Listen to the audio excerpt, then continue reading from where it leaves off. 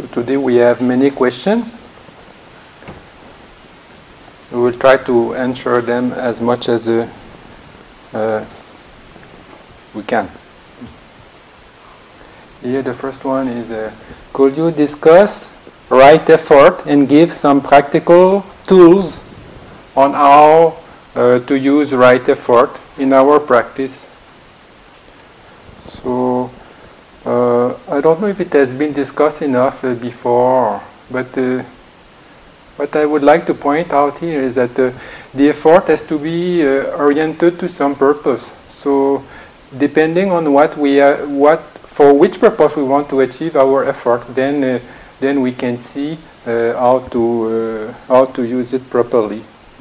So the right effort, first of all, should be directed to what we should know what we want to direct our effort to.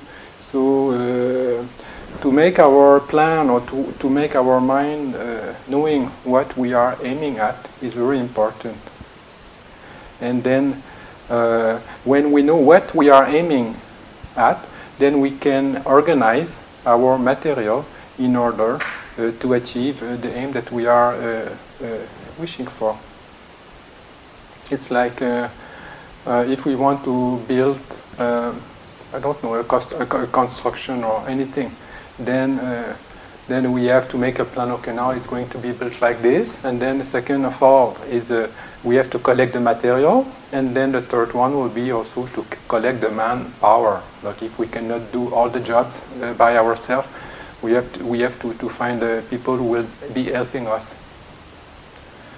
So when everything is together, then we have to see that those involved in doing the works do the work, and we have to supervise that the work is going on. And sometimes we have to see that everyone is doing his own job. So with the meditation, it's the same thing. Depending on which type of meditation we are aiming at and which situation we find ourselves in, then we have to adjust the effort, and also we have to use the effort properly.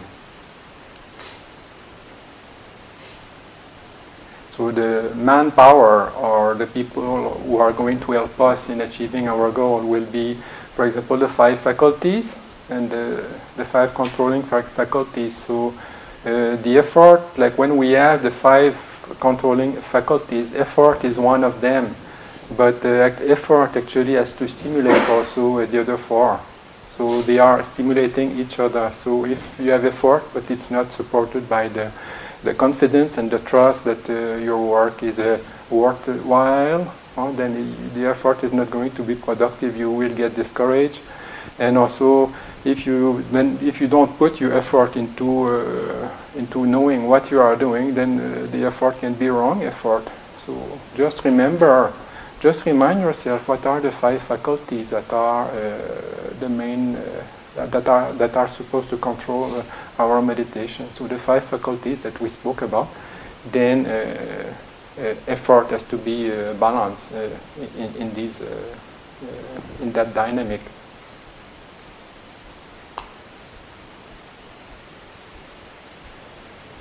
So then we have to make it for ourselves. Depending on if we are tired, then we need to rest a little bit. So we cannot overwork. If the body is tired, or if the mind also is fed up or not in a good mood, and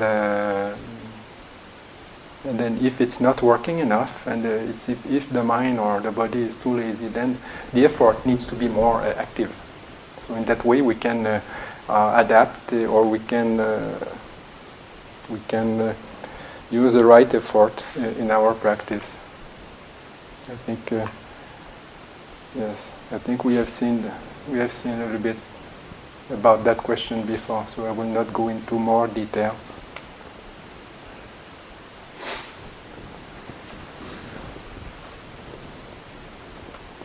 Here, meditators from other traditions can also enter jhana. If they do so and explore the planes of existence, will they experience the Buddhist version? Or will they experience according to their own belief, system, and view? like a Christian heaven, etc., etc. So here we have the word version. So version is a way to interpret things. So we may be in a situation, and depending on our conditioning, cultural or familial or social, whatever is our conditioning, depending on that conditioning, then we give a version of the fact. So it is an interpretation.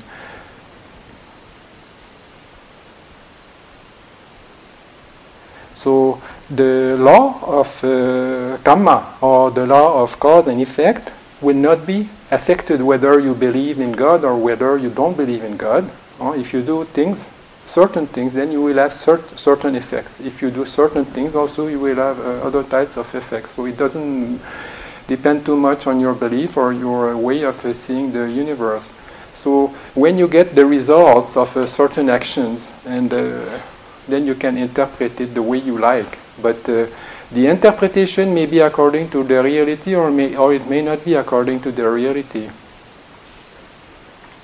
Like if you have never been to the Bahamas or something like this, then you think, I'm going to go to the Bahamas. But if you tell to somebody, an Asian person who, is so far off from America or South America that he has no clue of what it is, the Bahamas, and he can think, yes, I will go to the Bahamas, and I will have I don't know what he is expecting there. So both those people will end up in the Bahamas, but actually when you are there, then you see, well, you have to pay for a hotel if you don't know anyone there, and then you have to manage a kind of living, and the conditions are what they are. So it's the same thing. Like whether if somebody is practicing the jhana, which is available in all the many of the religious and spiritual traditions, then when they die, they will also be reborn into a heavenly world, and those blissful states of existence. But what may happen is that it may not necessarily be what they are expecting in the sense of permanence or in the sense of lastingness, but in the sense of pleasure, maybe it will be, or in the sense of bliss, maybe it will be. It can be the same.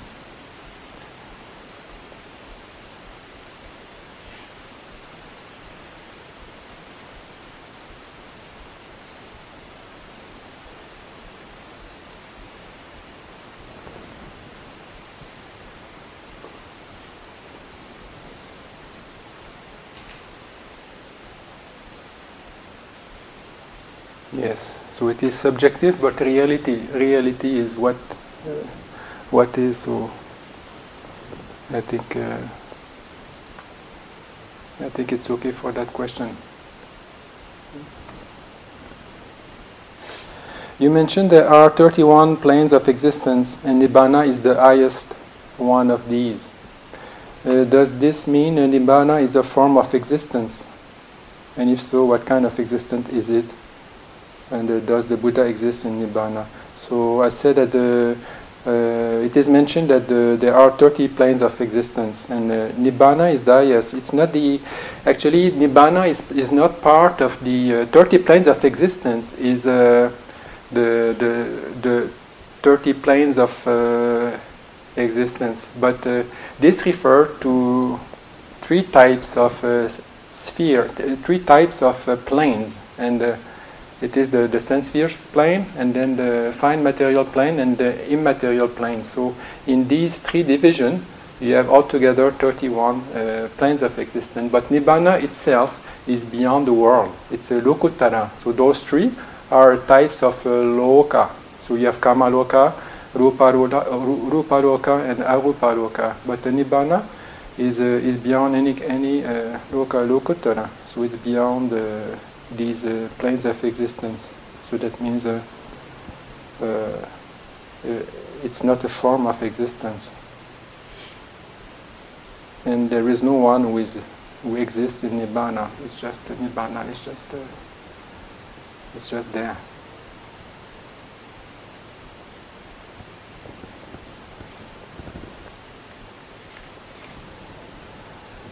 In your talk last week, you said when a non-trained person passes away, it's like a person falling to the ground when the branch they are on breaks. but other one like birds and just fly away, and they like just fly away. Are you suggesting that some beings can direct their rebirth? Under which circumstances does this occur? So, yes, I am suggesting that some beings can direct their rebirth when they die. So, if you have, like there is one sutta in the Middle Land saying, and it is number 120, and it's called the Sankara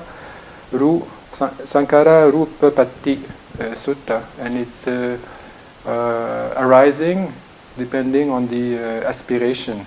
So they say that if somebody has a strong aspiration, and then at the time of dying, that person is still having that very strong aspiration, then that person may reborn as he wishes to be reborn. Like if he wants to be reborn in a rich family or in an educated, where in a place where he will have education, or if he wants to be reborn in this locality or that locality, then it is possible. But there are also 5 supporting qualities that are needed to fulfill the wish, because if you just wish, if you just aspire and you don't have enough credit to support your aspiration, then you will not be able to succeed. So the 5 qualities that are needed are faith, then virtue, sila, then learning, then the 4th one, generosity, and the 5th one, wisdom. So if you have those things, those 5 qualities, and then your aspiration is very clear, then you will get that result. But if you want to be reborn in planes higher than like we now, you seem to be very familiar with the planes of existence. So first one, you have the sense sphere plane, the sense sphere planes of existence. But if someone wants to be reborn in the fine material sphere, that is in the Rupa Loka, then the person needs to have practiced jhana in this life, or at the moment of death, his practice of jhana needs to be kind of warm up, and then with that supporting condition, he can be reborn also there. And also, if someone wants to be reborn in some also refined worlds of existence, but where only the noble people are living, because you have also some planes of existence that only very highly spiritually developed people are staying, Arya. And if someone wishes to be reborn there, then the practice has to be done accordingly. Like the person should have attained some genuine insight and genuine like Maggapala. Then he can be reborn in those very high states of existence.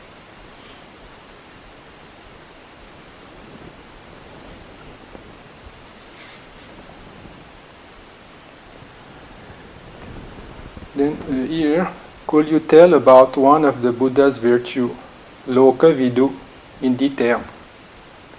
So if I go in detail, it will be very long, but I will explain it a little bit. So Loka Vidu, Loka, it's world, and Vidu, like it's knower, to know. So when we recite the qualities of the Buddha, so one of them is Loka Vidu, speaking about the Buddha. So what does it refer when we think about the Buddha as the knower of the world? It means that he knows all the worlds, but in the sense that he knows the arising of, suffering, he knows the arising of suffering, he knows the cessation of suffering, and he knows the way out of suffering. So that knowledge of the Four Noble Truths cannot be done outside the world. And the world that is spoken about in this specific case is the world of the body. So inside our body, we possess the 5 aggregates, and then inside that phantom long body can we know the end of the world, the rising of the world, and then also the way to get out of the world. So in that sense, the Buddha knows all the worlds, he knows all things related to this. He knows these things related to this internal and also external world. But also there is the explanation of the worlds in plural, and it refers to 3 types of world. And they give the definition as you have the world of Sankara, that is the world of formations. Like when we speak about the 5 khandhas or the two khandhas like Nama, Rupa, or if we speak about the causes, the supporting causes for existence, or if we speak about the 5 aggregates or the 6 bays or the 12 bays and the 18 elements, the 4 elements, and anyway, all that belongs to what is called the world of formations. Then the second one is the world of beings. That means in all these planes of existence, in all these worlds, then there are beings there, human beings, animals, and devas, and all kinds of beings that we have seen last week.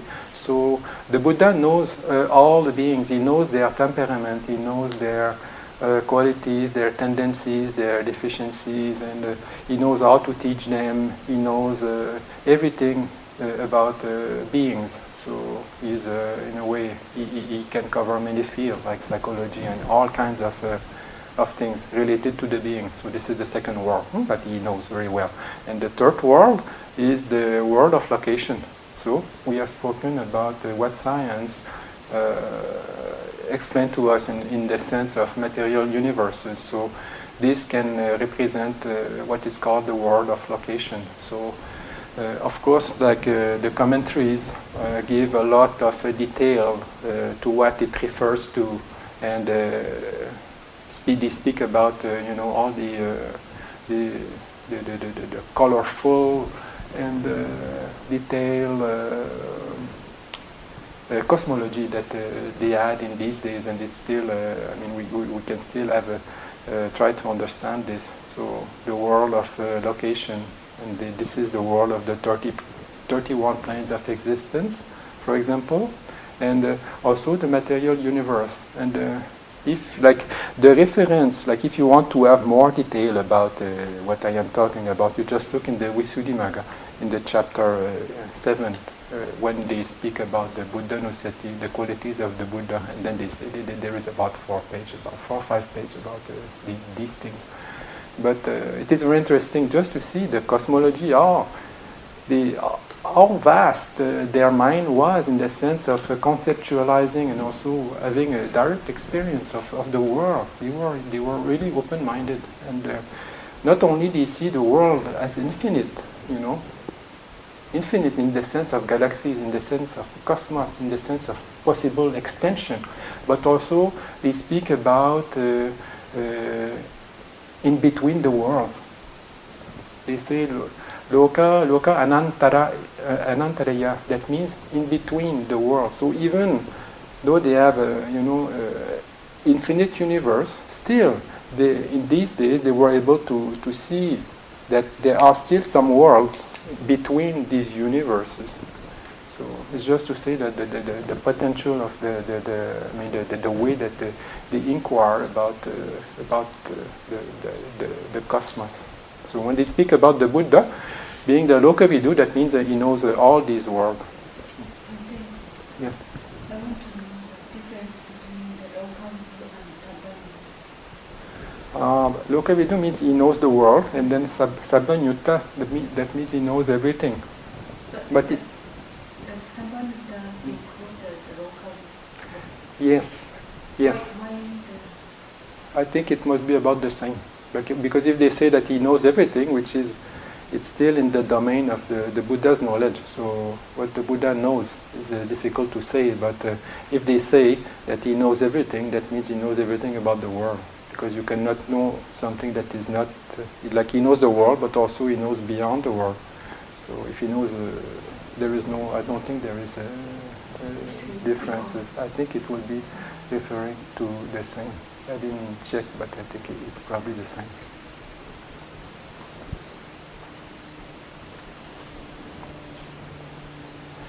Here the earth body, Gaia, as a body without a mind. appear to be experiencing a fourth jhana rebirth. What do you think? And then the remark is, this might correlate with stars and other planets arising and perishing. So in the Buddhist cosmology, there are some order, there are some natural rules, and they are fixed. So this is, they call that the niyama. It is fixed rules of the universe, and they relate these five niyama, these five type of orders, in relation to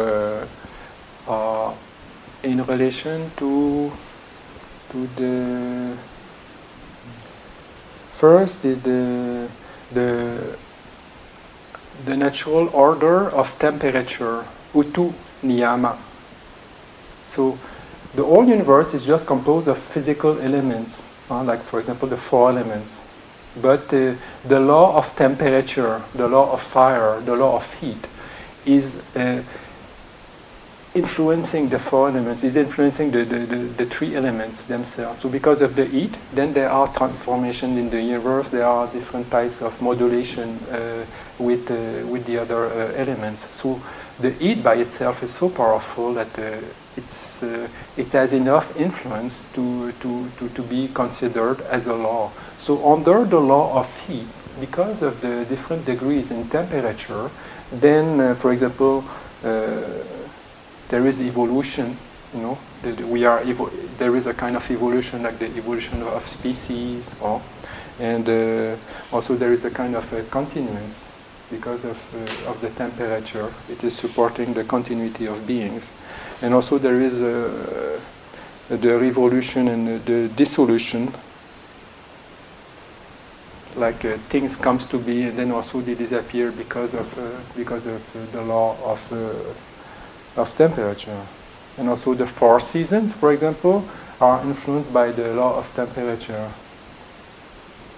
And they influence the birds and also they influence the seeds. So if the temperature is not correct, then certain seeds are not able to grow. But if the warm and the degree of temperature is supportive, then the seed is going to give fruits.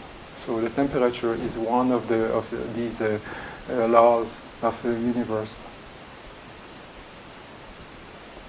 So the earth itself will be there. That means the earth is just an element, like you look at the sun or the stars by themselves. They are just elements. Like the star is just it's just an accumulation, a conglomeration of elements put together, and then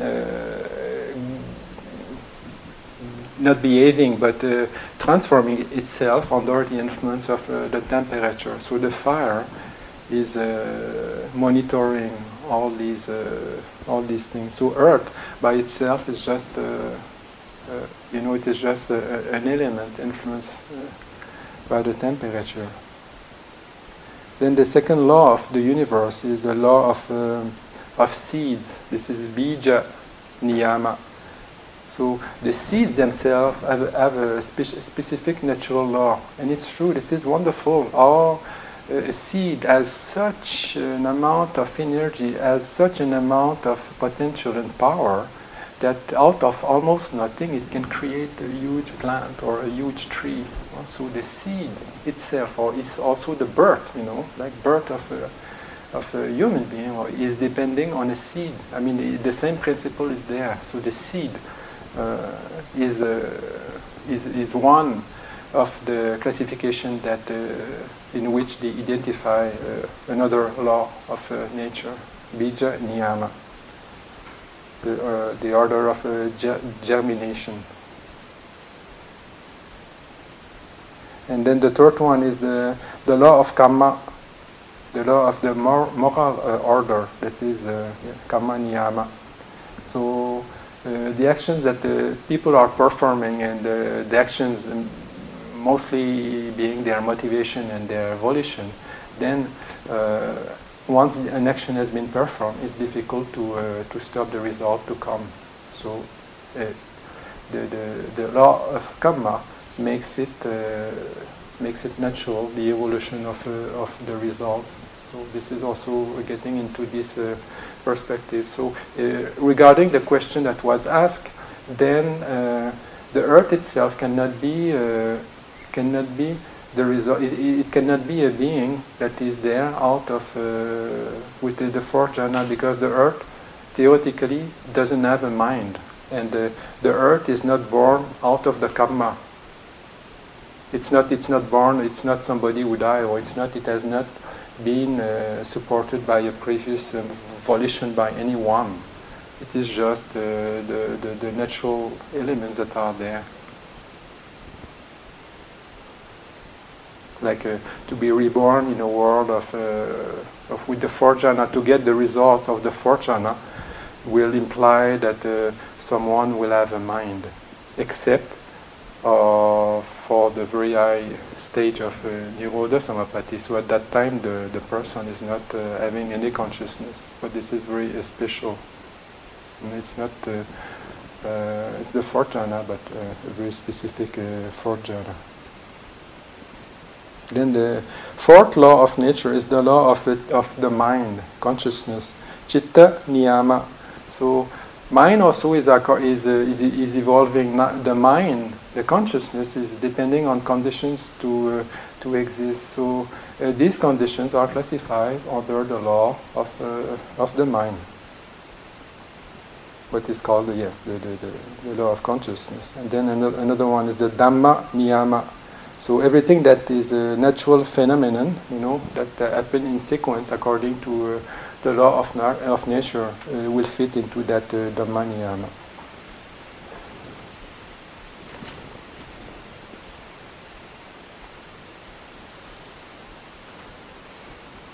Of course, like I think we are the Native Americans. I think that they are also like the people who are very close to nature, used to associate every events of a life of somebody with external manifestation. So specifically, they make the relation with the stars and the planets and everything. So they say in the American, native people, that when somebody dies, then a new star is being created in the sky. So they have the very poetic image of the soul of somebody who will be reborn as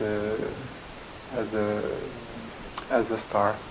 But in Buddhism, it's not. There may be some relation with astronomy, when somebody is taking birth, but the stars themselves, or the earth, or the moons, or they are not under the law of the karma. It's just it may be a side effect. Or there may be some parallel, but it's not under the law of karma, and they are not having a mind.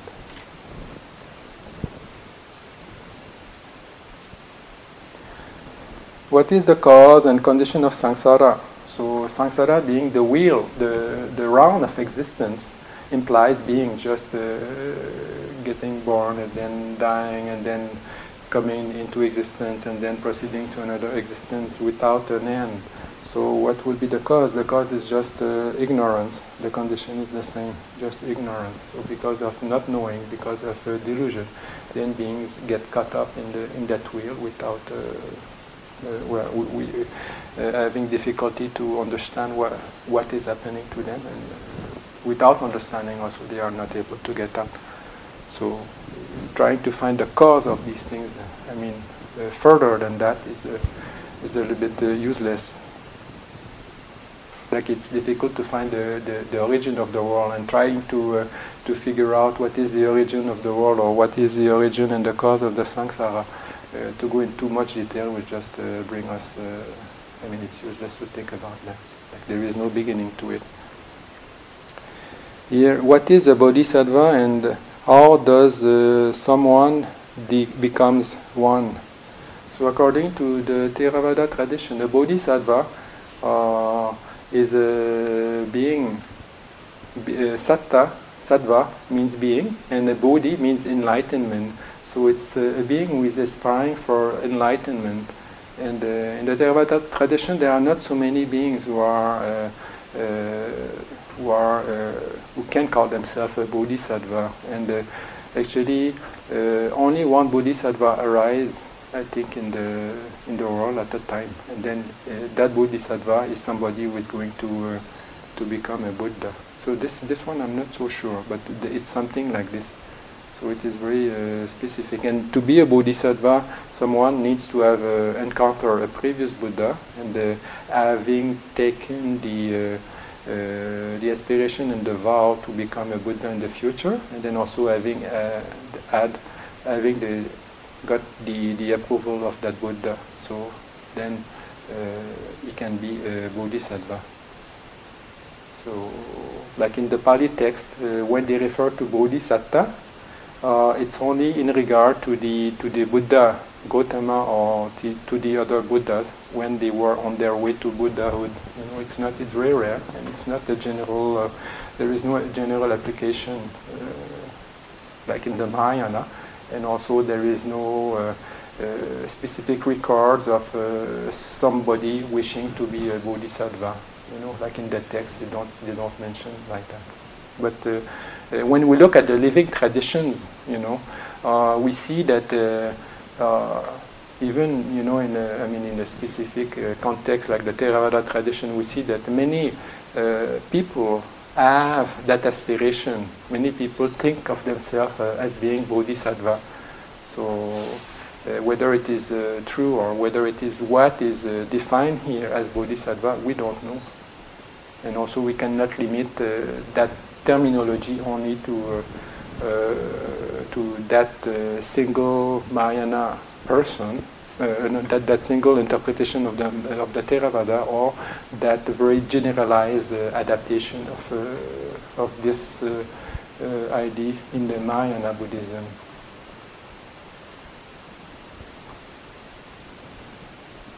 So some tradition, some teacher.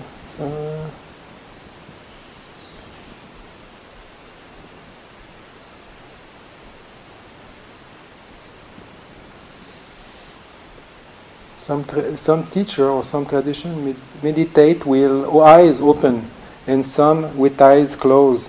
Does the Buddha give instructions on this? So it depends of what is our meditation. It's like with the Vipassana, it's easy to meditate externally and internally all the time. So in this case, the eyes can always be open, and also it can be closed.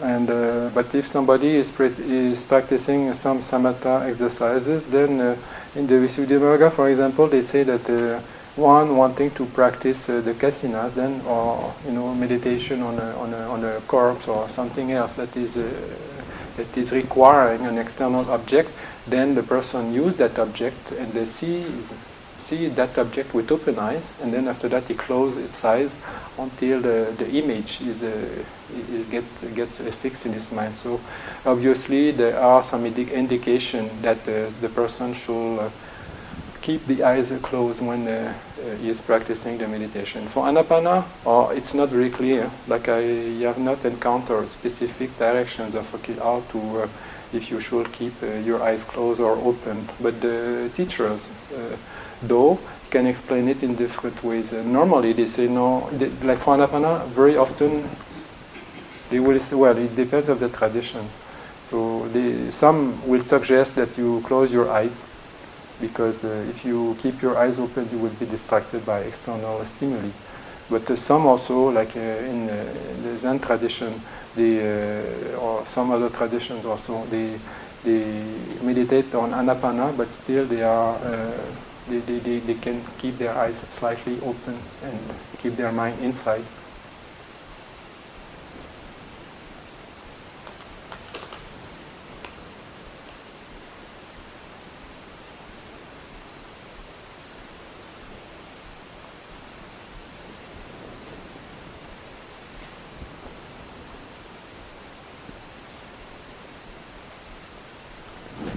So in the cosmology that I talked about, I didn't speak about or elaborate on the realms of Arupa Jhana. Please talk about each of these 4 realms. within the arupa jhana. So actually I talk about them very briefly, and now I'm just going to repeat very briefly what I mentioned. I think what I have mentioned. So the arupa jhana, or the arupa loka, or arupa bhumi, or arupa vachara, that means the sphere or the world or the planes of immaterial jhanas. There is no materiality. That is somebody that is reborn there, somebody that is there, in this world. Then they don't have a body at all. So that means also that they don't have the five senses are not there, and they just have the mind, and they are always practicing. Like their meditation is always supported by the jhana. So depending on the sphere in which they are, then their object will be the infinite space, or the infinite consciousness, or nothingness, or the type of and then the fourth one, either like neither consciousness, neither perception nor non-perception.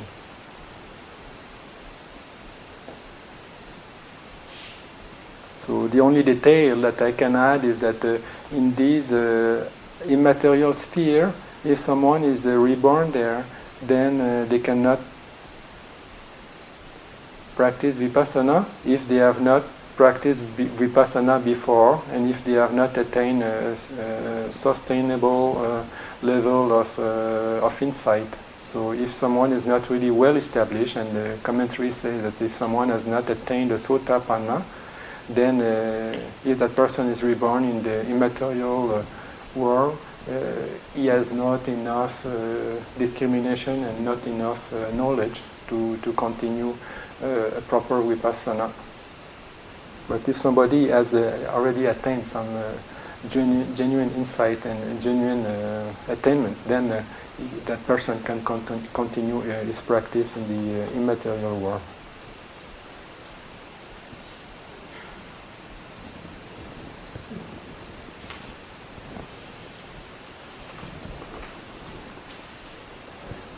Here, what is the light of wisdom? What condition it's arising, and how is it used? So I will be very simple here. There is I didn't find it in the library, but the Sayadaw wrote a whole book about the light of wisdom with very much detail. So what is the light of wisdom? I think it's just like, what the brief description that I can give of it is, now we are referring to light. So it's a light that is emitted by the body. Light is a material, it's a material phenomenon, and it's emitted by the body. And the light of wisdom, that means it is arising with the wisdom. So that means also that when the mind has wisdom, is strong, wisdom in the sense of understanding, in the sense of intelligence, in the sense of power of discrimination, and in the sense of clarity, then this can fit into the wisdom itself. So the law of nature is that the mind is able to produce some types of materiality. So the mind is influencing the body. So when the mind is very strong, then it has a stronger influence on the body, and from the body itself, depending on the mind, then rays also can be emitted from the body, and also these rays of light can be seen with the mind. So sometimes somebody will do the meditation, can see a lot of light, and that light can be happening depending on it's a real light that is produced by the mind, but supported by the body. So it's a material phenomenon, but originally occurring because of the mind. For example, we say all that. So in English, we say, "Oh, that's a very bright guy." Well, why do we say that? Or it's a bright child? It's because the child or the person is emitting rays. He's very intelligent, so he's shining. So when we say also that somebody is shining, of course we can speak about the jewelry that the woman is wearing, but when we say somebody is shining with happiness or is shining, in the sense of being special among other people, is because of the quality of its mind. So when the mind is very bright, and when the mind has a high level of intelligence and wisdom, then it is producing light. There are also some other English idiom for that, like you say somebody is very bright, or somebody is brilliant also. You say, oh, that person is really brilliant. So that means, well, he's demarking because his mind is very brilliant. Also, there is a saying that say, oh, that guy is not 100 watts. So that means his light power is not very strong. But this refers to its intelligence. So it's the same thing. It is referring to a real phenomenon that is happening within ourselves. So the conditions for that are that when the mind is concentrated, so if your mind is very concentrated, because of the concentration is going to support the wisdom, and then the wisdom is going to emit light. So concentration can be a very strong supportive condition for the light of wisdom to arise. Or also the discernment, the discrimination. So if somebody is investigating phenomena all the time, like with what you have to do with the vipassana, but also in science or in any subject, if your mind is really investigating and really really attentive to analyzing the phenomenon to which it is looking at, then the light will be there. So not only with meditators do we see the light of wisdom, but also in all the field of devoted people to a good cause.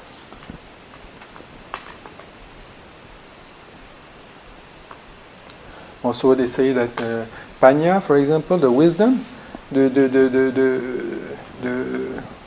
one of the characteristics of wisdom is to illuminate an object, like a lamp. So the comparison is that the light of a lamp will be able to illuminate an object. So that means the power of the mind, when it looks at something, then it makes it stand out of the illumination. Also clarity of perspective related to the wisdom and lucid discernment. So these things makes for the light of wisdom to arise. And this is how it is used also. Like when somebody has some mastery over his mind, then that wisdom and that light of wisdom can be used to investigate and to understand and to develop more wisdom. This is how it can be used.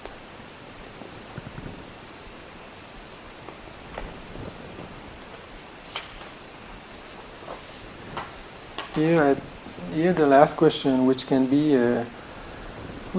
very long, I think, for an elaboration, because it all concerns anapanasati. But I will be very brief. I will try to be brief. And 2 or 3 questions are related to the same topic. The first one is, can you say more about how the mind knows the object directly without focusing on the sensation of the breath? So it is like if you want to know, now you are all sitting on a cushion or on a chair. So if you want to know the chair or the cushion without looking at it, then you feel it. So you can feel. And then you can tell yourself, okay, now I am sitting, I am experiencing, I am feeling the cushion.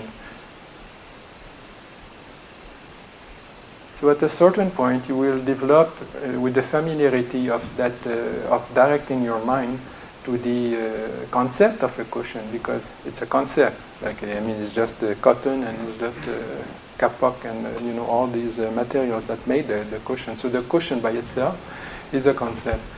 But by directing your mind on that through the feeling, and then also by using the mind in its conceptual power, you will be able to develop and to perceive the cushion only with the mind. So when you sit, you can know, I am sitting on the cushion, and either you feel it or you don't feel it. You know you know where it is, and also you know where how to what it represents as a concept. So it is the same thing with the breath.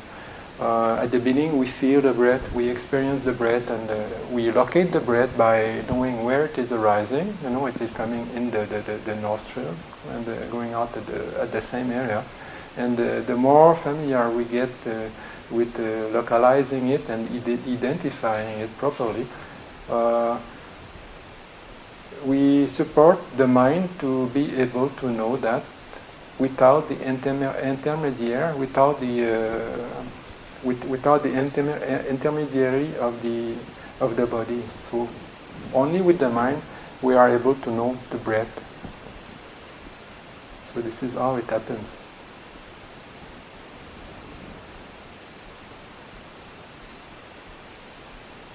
The mind is very powerful, actually. So the mind can know many things without the five senses. But first, we emphasize to know the breath with the sensation, because otherwise, the breath by itself is something. It's invisible, so it will be difficult for us to see it at the beginning, if the mind is not really strongly concentrated on that object.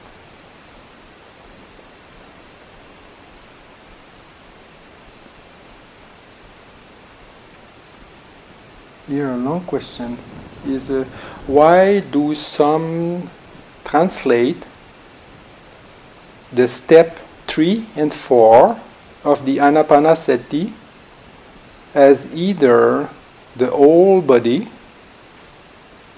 or the whole or bodily formation, and some as the whole body of breath? Are both correct? So first we have to know, we have to differentiate with the third step of Anapanasati and the fourth step. So the third step of Anapanasati is Sabbakaya Patisangvedi Asasameti Sikkati. That means Sabbakaya, all body, we know when breathing in and breathing out. So here the word Kaya in Pali means aggregates, formation, heap. Congregation, collection, body also. So that means a heap of aggregates, a heap of phenomena that are put together is called a body.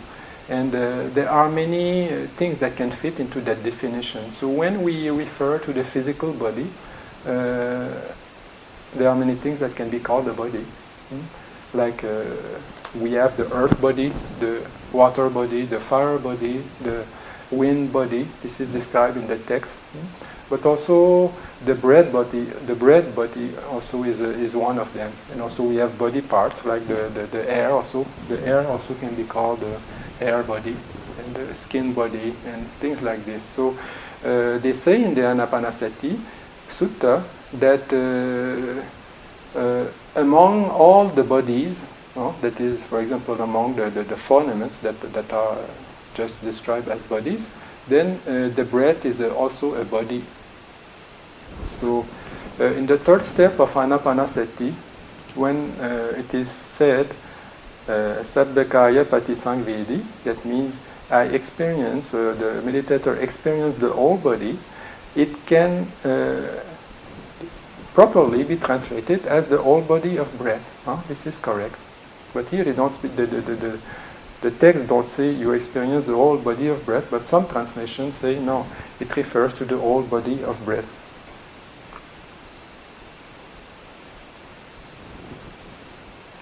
But there are also other interpretations of in some other texts, like the Visuddhimagga and the commentarial tradition of the Theravada is very strict about when he speaks about the whole body in this third step of Anapanasati, it refers to the third body, it refers to the whole body of the breath. But there are some other traditions that say, no, the whole body, when someone experiences the whole body, it's the whole physical body. So once breathing in, then I experience the whole body, and breathing out, I experience the whole body, together also with some of the mental aspects of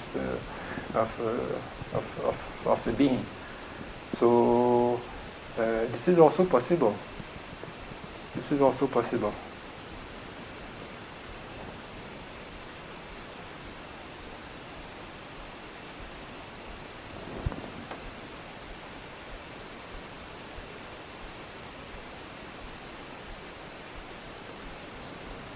But to discriminate between, okay, now where shall we stand, and how do we interpret that steps, because we want to be clear, and it can be very meaningful to the orientation of our practice. So how can we interpret that step properly?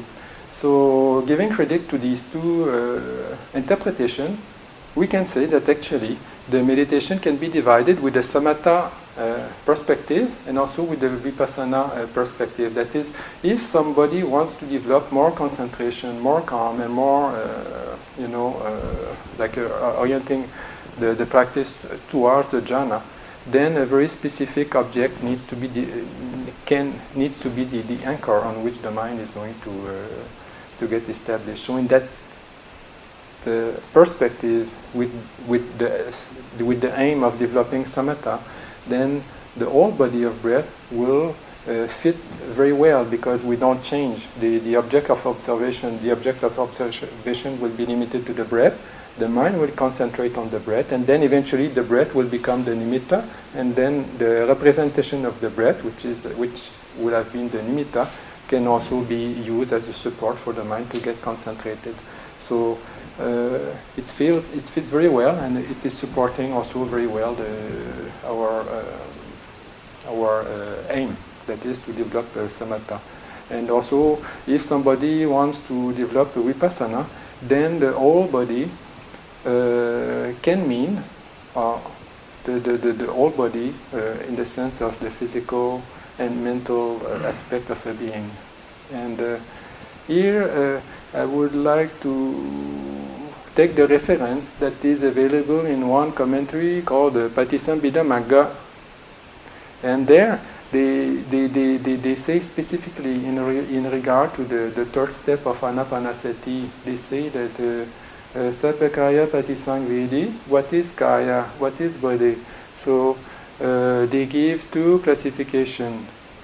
We have Namakaya, that is the mental body, and we have Rupakaya, the material body. So this is what is meant by body. And then a subdivision of these two classifications would be what is Namakaya, and Namakaya is the Vedana, Sanya, Cetana, wait a minute. Yeah, feeling, perception, volition, contact, attention, and mentality. That is Vedana, Sanya, Cetana, Passa, Manasikara. This is called Namakaya. And then for the Rupakaya, for the materiality, what is the subdivision? What is the definition of that?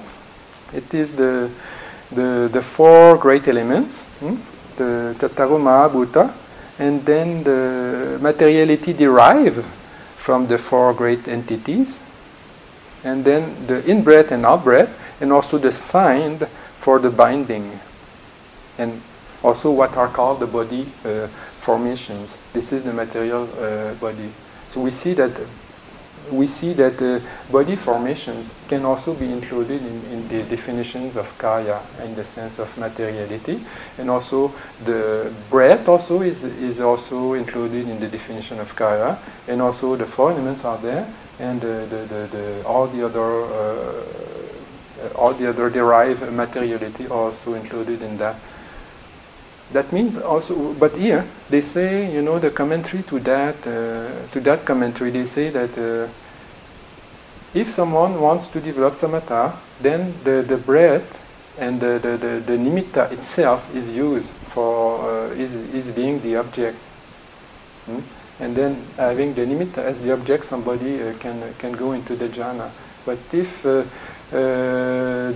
approach is the approach of vipassana, then all the other bodies are the objects of contemplation. That means the Namakaya and then also the Rupakaya. So everything is included. If somebody is practicing Vipassana, everything is included in the field of contemplation. That means if somebody wants to interpret the third step of Anapanasati as experience the whole body while breathing in or breathing out, then this refers to the mental body, the physical body, and then the physical body in the sense of everything that you can fit into materiality.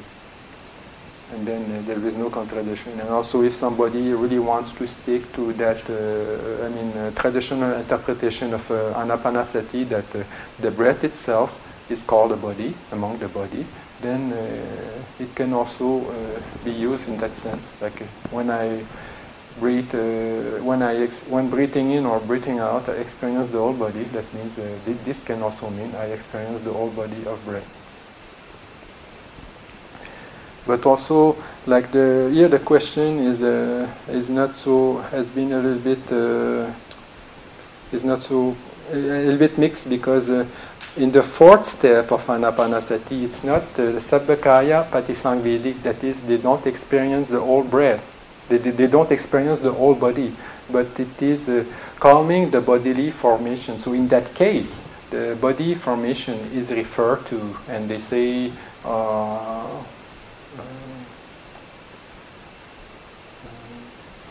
Kaya Sankara. So this is different.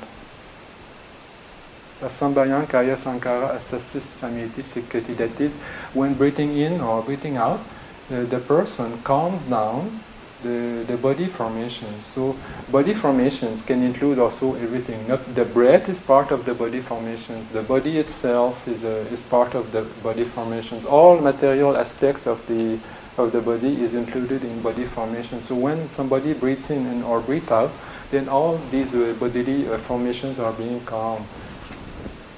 And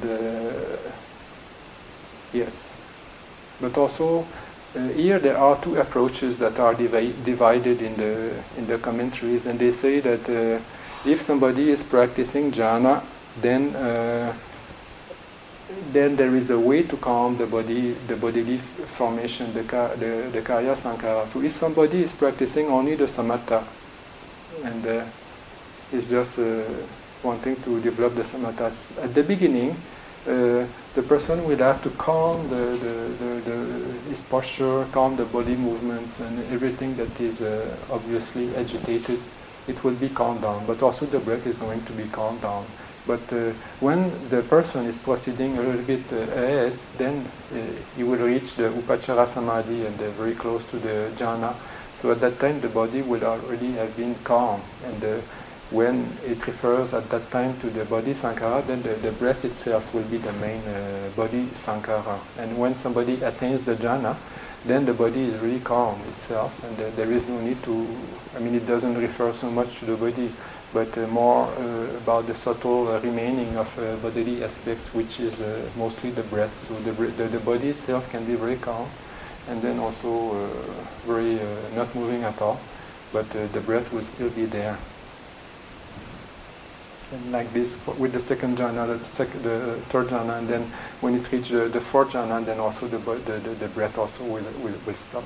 So the last body sankara to stop is the breath.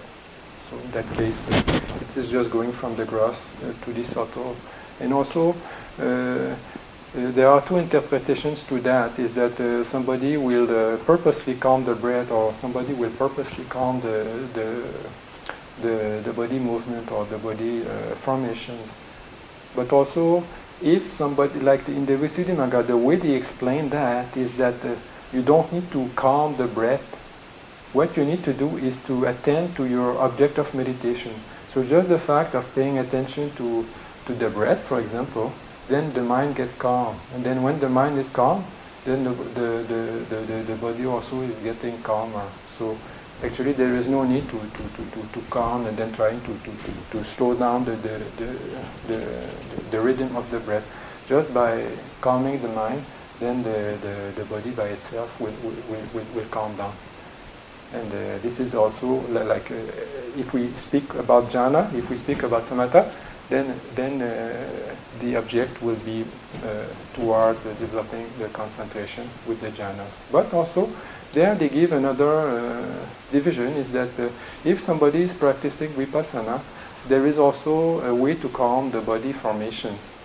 So if somebody has not attained jhana, or if someone has attained jhana and then goes on to proceed and practice the insight, the vipassana, then just the fact of starting to analyze and to see the object of the vipassana, like the body, or to analyze the materiality, to analyze the mind, and to investigate all the phenomena, then the fact of having the mind on the meditation subject will also calm the body formations. And then the calming, the progression of the gross to the subtle, of the calming of the body formations, also is related to the level of practice the person is having. So at the beginning of insight, the body formations are gross, but the more the person is progressing towards the more deep aspects of the practice, then also the side effect is that the body is getting more calm and more calm. So the deeper the vipassana and the insight practice, and also the deeper the bodily formations are going to be. So I think this replies to this question regarding the interpretation of the whole body of breath. Here another one is,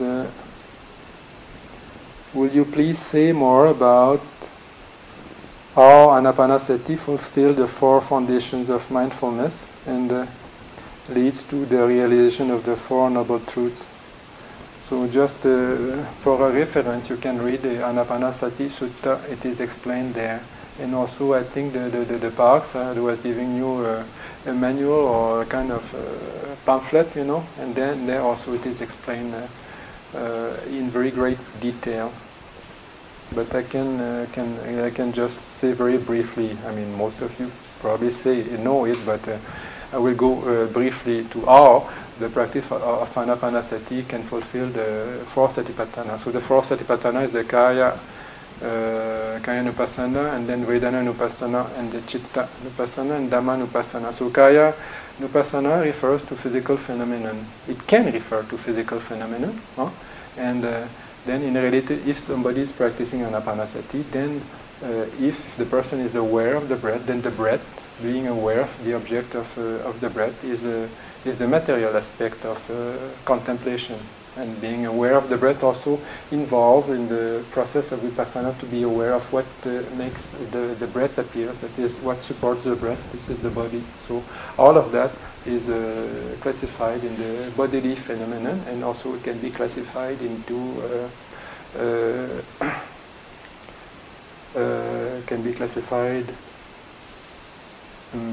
into kaya, bodily phenomena. But also, as we have just seen that the third step of Anapanasati also is the Sabbakaya Patisangvedi Asasisa Miti Seketi. That is, I experience the whole body, and then the definition that we just gave is the whole body being the mental body and the breath body, the mental body and the material body. So that also means, and this is how the Sayadaw interprets it in his Satipatthana description. He says that the Kaya Nupassana is described when at the end of the Satipatthana Sutta it says that somebody is seeing he is contemplating the body in the body internally, and then contemplating the body and the body externally, etc. You refer to the text, and then he says, no, here body, kaya means the mental body and the physical body, and also what it involves is that when somebody is practicing kaya nupassana in that perspective. In the field of Kaya Nupassana, both mental body and also physical body are involved. So one is practicing Kaya Nupassana, and the object is actually the five aggregates of materiality and all the other four. So anyway, if somebody observes the breath, then this is Kayanupassana is fulfilled.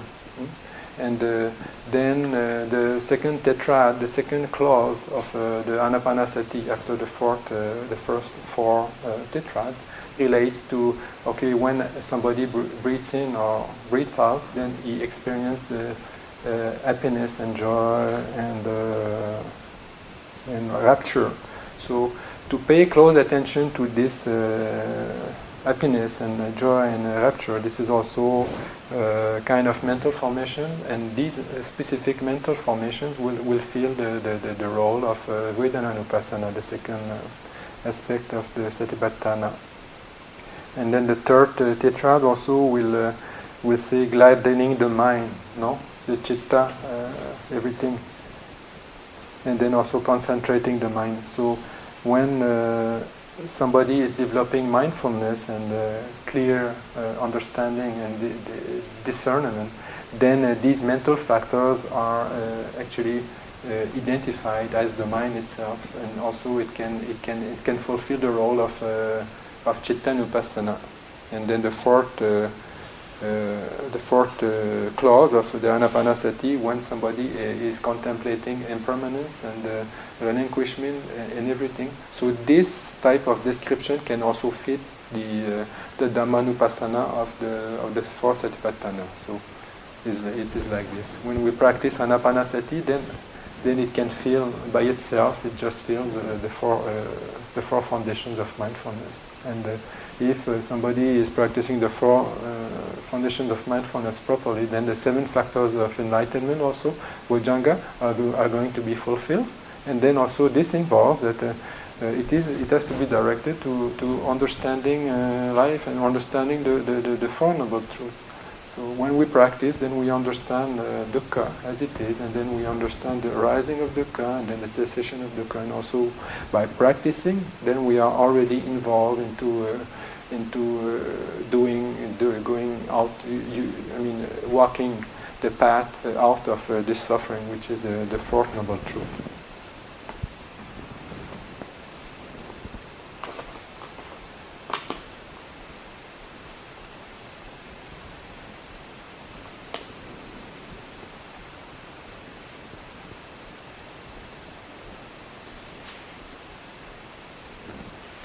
I think that this is all for tonight.